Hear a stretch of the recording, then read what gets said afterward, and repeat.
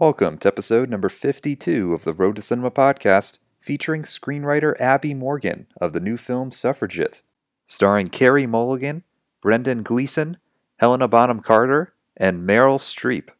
Suffragette tells the story of Maud Watts, a woman in early 20th century London who takes a stand with fellow women in the suffragette movement to legalize voting for women. Screenwriter Abi Morgan shares with us her writing process, as well as her take on women's rights in the United States, England, and around the world. And we also discuss screenwriters that inspire her, including Aaron Sorkin. For more information on the Road to Cinema podcast, to read the Road to Cinema blog, and to watch a Road to Cinema YouTube series, please visit jogroadproductions.com.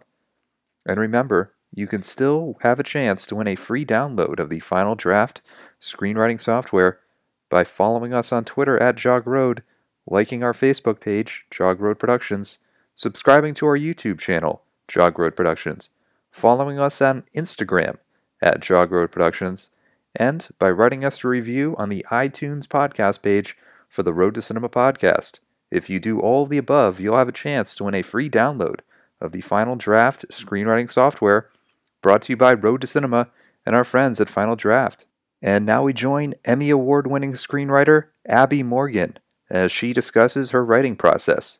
And remember, screenwriter Abi Morgan's new film, Suffragette, opens in theaters in limited release in the United States on October 23rd. I wanted to start off by talking about your writing process in general, especially the history of doing some historical pieces, Suffragette and also The Iron Lady. So when you're going through that, how do you find the voice and the dialogue of the characters, since they're coming from a completely different time period and there's such a specificity to it? Yeah, I think with both of them, what was interesting was that certainly if you're doing, starting with Iron Lady, if you're doing a high-profile character like her, and certainly a character and a woman who was surrounded by so many journalists, so many brilliant political minds, and so many of them went on to write memoirs. There's a lot to draw upon, and also with Thatcher, there was very clearly a number of interviews, which was fascinating as a writer, but then, subsequently was brilliant for Meryl because she really had someone to base her character on. Yeah. So, that was like having just way too much material, and how do you kind of stuff it into a very tight dress, and so one of the things I've sort of learned about biopics is that it's really hard to do the breadth of a life, and you're looking for that specific, that kind of magical weekend or that extraordinary love affair, and it's certainly something that I think worked when I worked on The Invisible Woman, which was about Charles Dickens' love affair, and in a weird way it was a way of looking at sort of 13 years in Dickens' life. The difference with doing something like Suffragette is that you're having to piece together something which, although recorded, it's spread out over several different sources. So it can be everything from, newspaper articles through to memoirs written by, Mrs. Pankhurst, etc., through to social history, through to the testimonials of the women who went to speak to David Lloyd George to try and get the vote. So you're constantly drawing lots of different material, but what you don't necessarily have is the voice of the characters in quite the same way. So for that, for example, I know when Meryl worked on the character of Mrs. Pankhurst, she actually had to listen to recordings of her daughter to get the voice, of Christabel, who, because so that was kind of interesting. And I think in terms of getting the voice, I don't necessarily sort of think about it in terms of there is a kind of period style of speaking. One of the things that was very moving when I was looking at some of the testimonials of working women was how contemporary their voices sounded. Actually, with the odd sort of adjustment of word here and there, it sounded like 21st century woman talking about working in a sweatshop, or a woman living in a refuge talking about sexual abuse and violence at home, or a woman dealing with the kind of loss of her child in a custody battle. So many of the themes that they were talking about, but more than that, their voices just felt very real. And it's sort of been my rule of thumb in general is not to worry about there having to be a voice. I for a character. Yeah, I don't, right back to one, even doing something like The Hour, which was a TV show I did set in the 50s, I'd watched lots of interviews and I'd seen there was a style to it, but I worried less about that. I inherently looked at my own mother who grew up through the 50s, and I don't think her voice just particularly changed in any way. And so I sort of went back to just this belief that inherently you're just looking for universal truth, and somehow that will drive through. And even if it's a slight click and it sounds a little more contemporary than perhaps it would have been, it's about just trying to get the authenticity of the character and the truth of the moment. And that, if it's alive for me now, then I sort of trust it will carry its way. It'll carry this piece of history to a modern audience. Yeah. When you're organizing your research, are you really doing it in a way where you're making binders of, these are newspaper articles, these are things specific to certain people? I mean, certainly when I started out, it was like that, and I think particularly because I was writing in the 90s where we didn't have Google and we couldn't, we didn't have the incredible internet. Only came to go to a real library. I had to go to a real library, and I had to look at real books, and I had to kind of you use very archaic machineries to kind of scroll through old newspapers. And now, with the tap of a button, we can pull up everything. And I think this is what's made, in a weird way, so much writing so dense and vivid, because we can, I can instantly become an expert on Mandarin and a small shop somewhere in the corner of China, because I can look up and Google map it and very quickly gather information. And so I used to use those binders, but now life moves on and I have researchers who work for me, and actually things get much more distilled, and I tend to read and put down very quickly, and sort of I don't have sort of visuals around me very much. I'm because I do lots of drafts. I always dream of being that writer who delivers the perfect draft.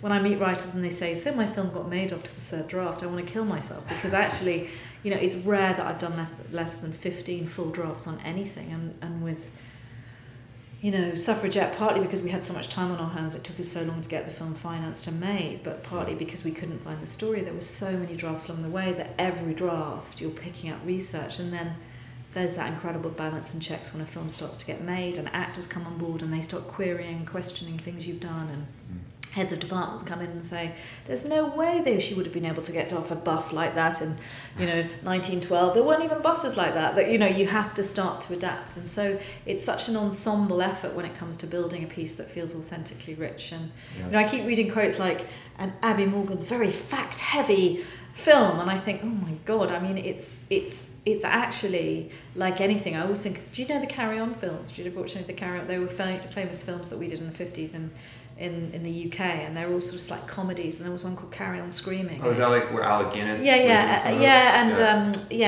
Kenneth Williams and Barbara Windsor, they were slightly saucy films, and there's one called Carry On Screaming, and there's a great scene where this kind of werewolf, they find a hairy finger, and from that hairy finger they build the whole wolf through this kind of mad sort of Hieronymus Bosch sort of bit of machinery. And I always think that's a bit like writing, all you really have is that little kind of hairy nub of information, and you build the rest. And so much of what we did was that is try and find the authentic truth and try and find the facts, but at the same time it's a film that's reusing real history and real moments of historical events, but also trying to create this composite of a working woman in the character of Maud. So it's been a really interesting process, because it's not been like doing any other historical piece I've ever worked on, actually, because it's been about nodding to the past truthfully, but at the same time having this kind of imaginative, creative set of characters who've really been born out of an amalgam of so many women and men, from police officers to prison guards through to working class suffragettes through to the wives and ministers. It's sort of come from this sort of incredible sort of research, sort of boiling down to make it this kind of distilled soup. Well, you mentioned doing so many drafts. Is that also in terms of like when a director comes on, or are you doing lots of drafts? Oh yeah, Sarah and I'd adapted Brick Lane for Sarah several years ago, and so we had a strong working relationship. So, Sarah came to me with the material. I mean, it really varies. Often, I'm adapting a book at the moment where I don't think the director will come on for a long time, and the same, I worked for a long time on Little House on the Prairie, which directors come on very late. So. But with this project, when you have a relationship and at source where you start working together, then it's great, because you're also working towards a shared language which can then translate to the set. And so much of what you're doing is that you start to understand and share a kind of visual language, so that actually a lot of it by the end is you strip right back, because inherently you're holding it Sarah's holding it in her head, and she by the time we've actually written that scene on Oxford Street, we've done every version of it, and we know what we can afford to shoot, and we know what's actually going to be able to work, and we've choreographed its way through, so it becomes incredibly bespoke to that director and that shoot. And I really like that way of working, actually. I mean, so you're not a writer who likes to be isolated and just sort of... I'm basically a kind of very social introvert. So I love sitting in my pajamas all day and eating and eating food on my laptop. But I need to go out and I need to meet people, and so it really suits me, that kind of relationship. And no, I mean, one of the things I think that hopefully films keep, I think a way to keep getting your film made is to keep the dialogue going, because one of the frustrations of being a writer is that, all of us, well, I certainly am, one glass of wine and I think I could be a director, and the fact is I couldn't. I can't stand up and talk to a crew. I think directors have that gift and certain writers have it, but I'm not one of them. So really the only way I'm ever going to get my vision made is to allow the director's vision to breathe and be the bigger. And so I'm constantly working to that. I don't know why, but it seems like in Europe, just in general, not just in England, there's more of a dynamic of the screenwriter and the director develop the material together, whereas in the United States it seems like the screenwriter and the director are so separated, and even once the movie is about to go into production, whether it be in studios or with independent films, the screenwriters the first writers pushed aside, they bring on more writers, and there's really sort of a lack of communication. I don't know if that's something that... Well, I think I work really closely with a director, partly because I don't want to get thrown off. I mean, most films I've been on, I've been thrown off at some point. I think Suffragette and Shame and a handful, I've managed to hang on in there. But, most of the bigger Hollywood films I've been bumped off at some point. And so it's pretty brutal. And the nature, I think that's why so many film writers go to TV. TV for a writer is... a writer's ultimately God, and they just don't get pumped off in the same way, whereas film, you get paid per draft, and so that moment where you come in and someone says thank you for your work, and you can see the other writer coming in through the door. So it's pretty damn brutal. It seems like a better result if the screenwriter and the director are developing the material throughout. I mean, I think it's again, it's a bespoke suit thing. Yeah. I mean, I think sometimes there are wonderful marriages. I've had good marriages where a director's come on relatively late, but the material's been robust enough and vivid enough and clear enough for a director to really get what you're trying to do. And there are some films that you're passion projects. And there are some projects you do for the money, and I'm trying to learn to do that a bit more, because for me everything becomes a passion project, and so therefore you get your heart broken too much. So.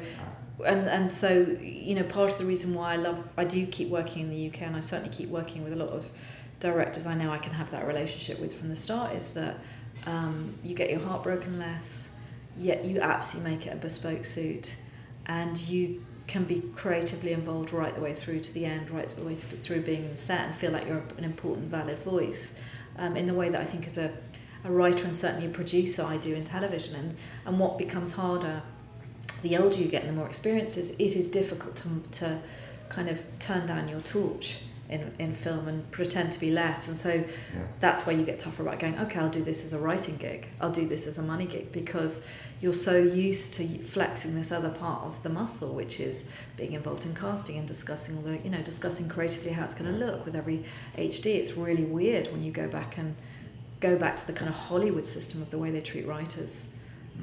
Which is like, you are a writer to hire, and why would you want to go on set, and why would you want to know who's cast in your movie, and why would you even call it your movie, because it's not your movie, it's ultimately the studios and the director. So it's a balancing act, I think, between doing those films you love and can be passionate about, and forging those relationships, and finding a way to do those other movies where the system will always be bigger than you. Yeah, if you're working with someone like Steve McQueen, how collaborative is he through the production process? Hugely collaborative. I mean, he's fantastic. Again, he's a fellow traveller, and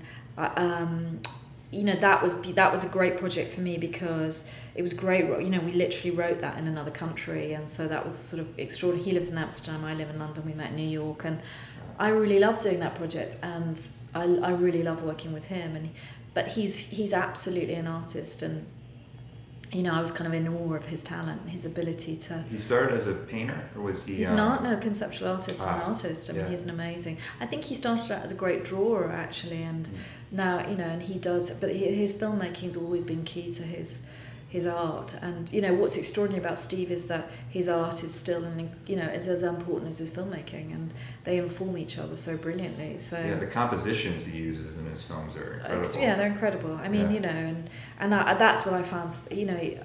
That was what was buzzy, is to be able to watch what probably looked like nothing on a page become something quite incredible with him. And I think again that part of being a writer is giving up your own ego and forming a relationship with the director where you can pack your own ego away, because you know that they've got you and they've got what you've written, and so you know that you can give them as little as possible to do masses with. Yeah. I mean, I always remember someone saying, one of the first directors I worked with looked at a script of mine and said, okay, you've got 8 images, I can shoot 2, which ones do you want? And that was a real lesson for me about kind of going, okay, you're going to hold the camera, you're going to shoot the images, which is the images that I need to tell the story. And both Sarah and Steve, I think probably what slightly links them is that they're both incredibly poetic, and they both have a real simplicity of image. And as a writer, that's a really great brief to work for, because you know that they know how to capture a world, but you know they're going to know how to focus a sort of theme or even a character through something very simple and poetic, which I think, if you look at Steve, that brilliant image in Hunger where he's washing, I don't know if you remember, but where he's washing his bloodied knuckles, and he's, that would look like nothing on the page, but it suddenly becomes so symbolic. It works on religious levels. It's got everything going on in there, and I think that's the brilliance of that director, and largely Ender as a writer being able to play to his strengths. Does that teach you also to be more concise when you're writing, and know that sort of in screenwriting you can be simpler, you can just use images to push forward? I read screenplays way more than I read novels, and so other people's screenplays? Yeah, I read them all the time, and I'm hugely admiring of those screenwriters who just have a beautiful, simple voice, or those who just can set it, like Paul Schrader's an amazing script. I mean, the screenplay for Taxi Driver is sublime, or Peter Strawn, who's done Tinker Tailor Soldier Spy. I think he just did Operanda's Crisis. He's got such elegance and yet such efficiency in the way he lays out stage directions. Arnold Wesker, the playwright, always said the writer is director and the stage directions, and I think about that. I never know if they're called stage directions in a film script. I never know what they're called, the bits in between the dialogue, but I love the physical look of a screenplay on the page. I love looking at the way of just visually looking at the shapes of like how much dialogue versus how much stage directions. A really well-written screenplay page. I mean, you can almost it feels like you're watching the movie in a sense. And you're giving and that's the great trick, is to try and deliver as much of the film with as little on the page as possible from my point of view. I love to try and get the balance so that you never feel like either you're putting an audience in a visual straitjacket, but neither are you kind of overburdening them with an image that they have to that you want to give them. Do you like very short lines as opposed to sort of big paragraphs of some writers? Or I don't know. I mean, Stephen Jeffries, who's a great playwright in London, always said you have to earn your monologue, and I think about that quite a lot. And then I think about things that people have told me along the way. Like take out every third line. And see what happens. And sometimes that's just a really great trick to put air into a scene. Yeah. I think. But even when you're like describing something, when you do it like one line. No. I just in dialogue terms I would do it. Just in dialogue terms. You take out every third line, it sort of suddenly kind of fuck up the. I don't even have that. Yeah, the rhythm, and that's quite good. So, there are those tricks you do for yourself, but I don't think there's any one rule. But personally, sometimes people talk a lot. Most of real drama happens when people are saying very little, or it's all underneath the line. So it's just about counterpoint for me. It's about, if you're going to have that big speech, then make sure you've had enough air in it. I mean, I love Aaron Sorkin's work. There must be more pages on that dialogue than in any other script. It's funny, when he was working with David Fincher, I think he told David Fincher to do a page is usually a minute, but he said do a page in 40 seconds.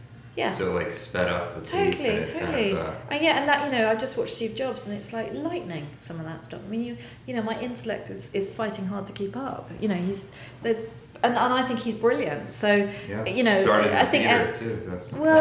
Theatre's a great place because no one censors you, and it's a great place to find your voice, and it gives you a swagger that you need to hold on to through the brutal and kind of diminishing world of being a film writer, because it can beat you.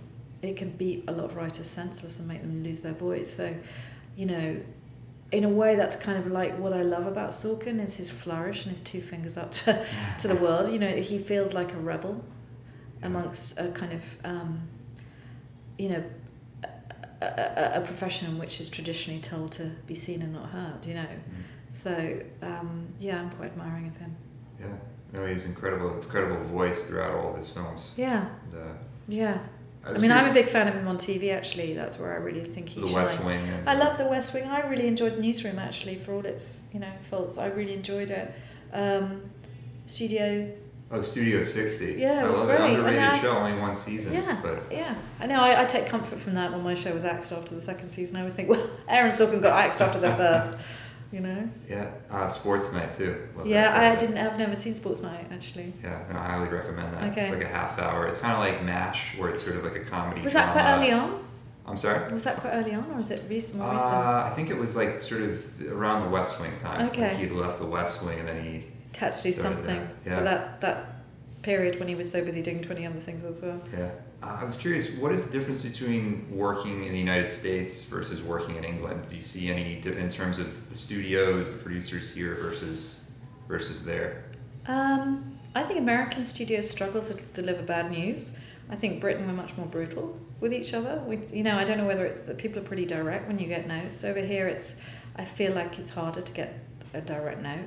I mean, honestly, I have not done a lot of work over here. I think it looks like I have because a lot of American, producers have come on board. But most of my film, certainly my film work, has been UK based, and in fact, we haven't taken any writing assignments. No, I am now actually. I'm just taken on Ashley's War with Pacific Standard, which is Bruna Papandreou and Reese Witherspoon, which is an adaptation of Ashley's War, which about Ashley White, the first female soldier to go to Afghanistan and gain intelligence from Afghan women, and that so far has been a complete delight. So, but I haven't done. I've never worked beyond the studio. I've been working with Scott Rudin all of last year doing Little House on the Prairie, which an adaptation again, which was relentless, but which I really, really enjoyed because he's just like one of the most intelligent men I've worked with in the film industry. Yeah, he's one of the great producers who sort of has he's that extraordinary. kind of vision. He's it's like he takes a nickel and pops open a kind of Coke bottle in terms of storytelling. You just think, I don't know where I'm going here, and he'll come in with one very simple kind of note. You can see he's clicked his way over. And it just opens up the whole film. So I think he's a really, really, really clever man. Yeah, and but again, his love is theatre. Sorry? All the filmmakers that he's worked with. Sitting in his office is pretty bloody daunting. When you look at the posters on his wall. I mean, actually, the one that daunts me the most is The School of Rock, because I love that movie. Richard Linklater, yeah. I just love that movie so much, and I'm always like, oh God, I'll never write a School of Rock. But I'll never write a School of Rock, it should also be said. I'll never write something as brilliant and as commercial as that. But I wish I could. But great. So I don't know, my experience has been pretty good so far, but I haven't done that. Yeah. I haven't done that big sort of writer for hire thing. I haven't done it. But I'm always open to offers. But I just haven't done it. I don't know how good I am at that. Yeah. I'm curious, in Suffragette, is there any moment that you feel that was really elevated beyond your expectations when you saw the final film? I don't think I realised the impact of Emily Wilding Davison's death at the end, just the sheer shock of the horse hitting her. And that was a really interesting experience, actually, because very recently in the UK they did a documentary about that day. And what was extraordinary is they used CGI to recreate it. Wow. To recreate it, and so they could actually see, based on looking at old patho footage, where the horse hit her and what she was actually trying to do, and actually that became very informative when they recreated that moment, and so the impact of that really shook me. I saw several years ago, I was standing on a tube and a girl jumped in front of a tube in front of me, and you witnessed that? Yeah, I witnessed it, and that moment somehow feels connected to the Emily Wilding Davison moment, the shock of that. And when I watched that, I don't think when I wrote it I sort of connected those two moments, but it was both times it's the shock and the noise, and the slap is so loud, and I think the film does that. And then the sort of slightly surreal going into silence afterwards. It's almost like it hasn't happened. It's like there's something it's bizarre. almost like your brain stops processing and everything goes out of body, and I really feel like the film captures that. And also, you know, it was a huge sequence, and although Sarah, you know, has made Brick Lane, which had had a big riot, big march in it, it was the biggest. You know, the film has several big sequences. It has the rally, it has the Oxford Street moment, it has, you know, the bombing sequence, and it has that sequence at the end. And that was that sequence, and being there that day and looking at, you know, the 400 extras. And my little girl is one of the extras in the film, and I was sort of so absorbed with that it was only when I actually watched at the end the impact of that, and realising how shocking it would have been at that time, seeing that, you know, it was such an extraordinary, I mean, in any means it's an unusual thing to happen, but certainly that time where those things... Well, especially since then there wasn't so much media, where now I think we see violence so much on television, news and movies. Yeah, exactly. And actually you're right, you know, one of the biggest things we're dealing with is in this 21st century digital age is that we can see the most horrific things 24 hours a day, and I think we're all kind of so psychically shaken and sort of to a certain degree essentially anaesthetised, because we can't almost take any more, that I still find that moment quite shocking in the film, more so even than the force feeding. I find that moment very shocking and very sad. And you know what was interesting about that is that she did it just on the bend where all the cameras would have been. So it was also about the suffragette movement being very engaged with the political message of what they were doing and how that would travel, and the essentiality of that travelling. Is that a word? Of that travelling across the world. So it's sort of something very kind of personal and painful, suddenly becoming a point of political change and historical, a moment in history at the same time. And Sarah and I had gone to the Women's Library, and I've held her little purse that she was carrying that day, and it's, you know, when you see that little purse and it's got a coin in it and a stamp in it, and she knew that she had a stamp in it and a card, I think, because she knew that she might be arrested after this, so she needed a stamp to let her family know where she was, you know, and a return ticket, which everyone has always seen as a sign that she didn't mean to do it, but actually the return ticket would have been the cheaper option, so she may well have bought it anyway. But when you see that little purse, it's very, very moving, because it's a real thing. And so the kind of... I find that still quite moving in the movie, really. Just watching the movie, especially at the end, it was interesting to see sort of, or just for me it came to mind, do you think that, you know, the way, you know, women's rights and everything, do you think that's been pushed forward more in Europe and in England than it has here? Do you think England and Europe is sort of ahead? In a sense, you know, I'm just trying to gauge the climate. You know, America feels like several countries, so I'm always trying to ascertain what's going on here. And you know, certainly at a time where it feels like there is such a lot of racial tension in the US. You know, and I was in Virginia a few months ago, and I could feel it there, and then North Carolina, and I was really shocked because my interpretation of America has always been LA and New York, you know, which of course I realise is not America in the way that the rest is, you know. But certainly I think, you know, the 6 years it's taken us to make this movie, there's just been this incredible global and growing political activism with regard to female equality, and I think that's in part because we live in the digital age where we're seeing, you know, the appalling examples of gender equality across the world, from, you know, the stoning of women in the Middle East through to, you know, a group of Chibok schoolgirls being taken in by Boko Haram, through to, you know, women being raped into India, through to, you know, girls having catfights in a high school in Dalston. You know, we're seeing examples of kind of women pitching against each other and women having kind of being abused. And I think the film, I think globally, I hope will connect, whether that is different or whether we have a kind of a different kind of conscience in Europe. I'm not sure. You know, certainly I think we're very connected to what's been going on in Ukraine and Russia, and we're connected. You know, we're seeing mass migration at the moment happening, which is in itself creating, you know, and exposing and becoming the focus in the UK. But I don't know. I mean, I'm trying to assess it over here, because I can't quite tell, but I mean, certainly the statistics ring out in the Hollywood film industry, in the UK film industry, which is, there is 4% of films last year were made by women. Slightly more were written by women in the UK, and in the UK, 70% of women hold places in the boardroom. We have 66,000 women who've experienced FGM in the UK. So it's a huge number, and I don't think those statistics are just UK or European based. I'm sure they must translate over here, but I don't know. What do you think? Do you think there's a kind of growing female feminism and activism in the US? Or certainly when you've got Hillary Clinton running for president, that must be awakening. Certainly. But then at the same time, it's sort of someone who's already sort of established in power and has a whole who also has a following. So I don't know. It's interesting. I've always just had this envision of sort of Europe and in general sort of being ahead of the curve in everything. Gay rights, women's rights, everything. But then again, there's sort of racism and gender equality everywhere in general.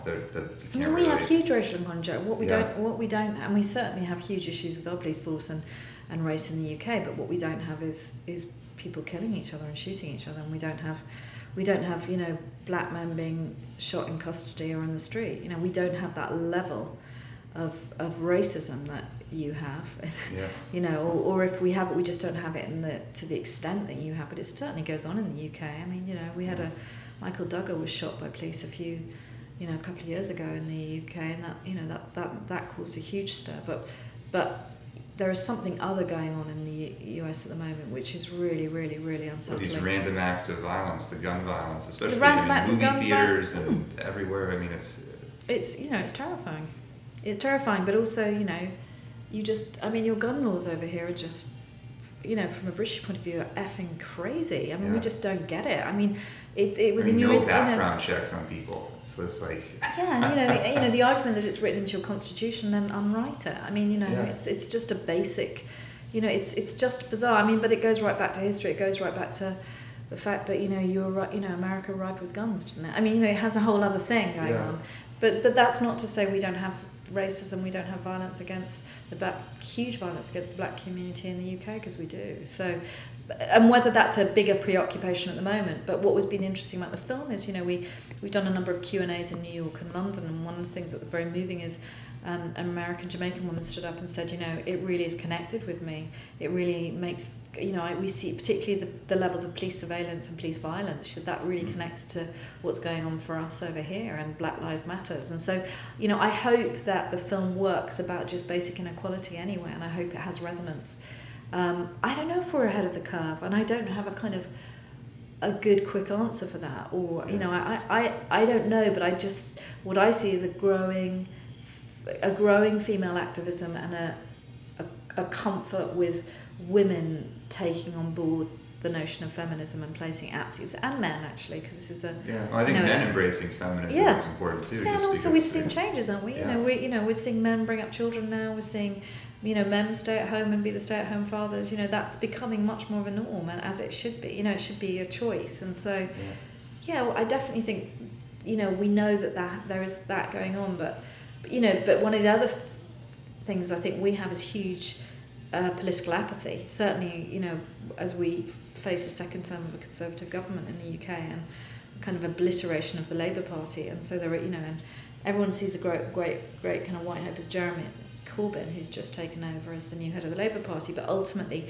I think that people, and particularly young people, and particularly young women, don't believe in the power of their vote to change policy. And I hope that's what the film does, is engages. And at a time where you are facing next year your own, set of elections, I hope what it does is say, you didn't get the vote in this country until 1920, but you got it ahead of us, so use it. It's bizarre to think that it's like not even like 100 years ago that.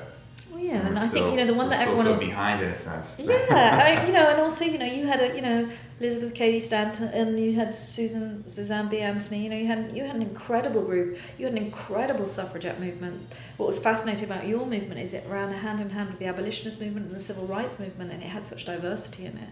Yeah.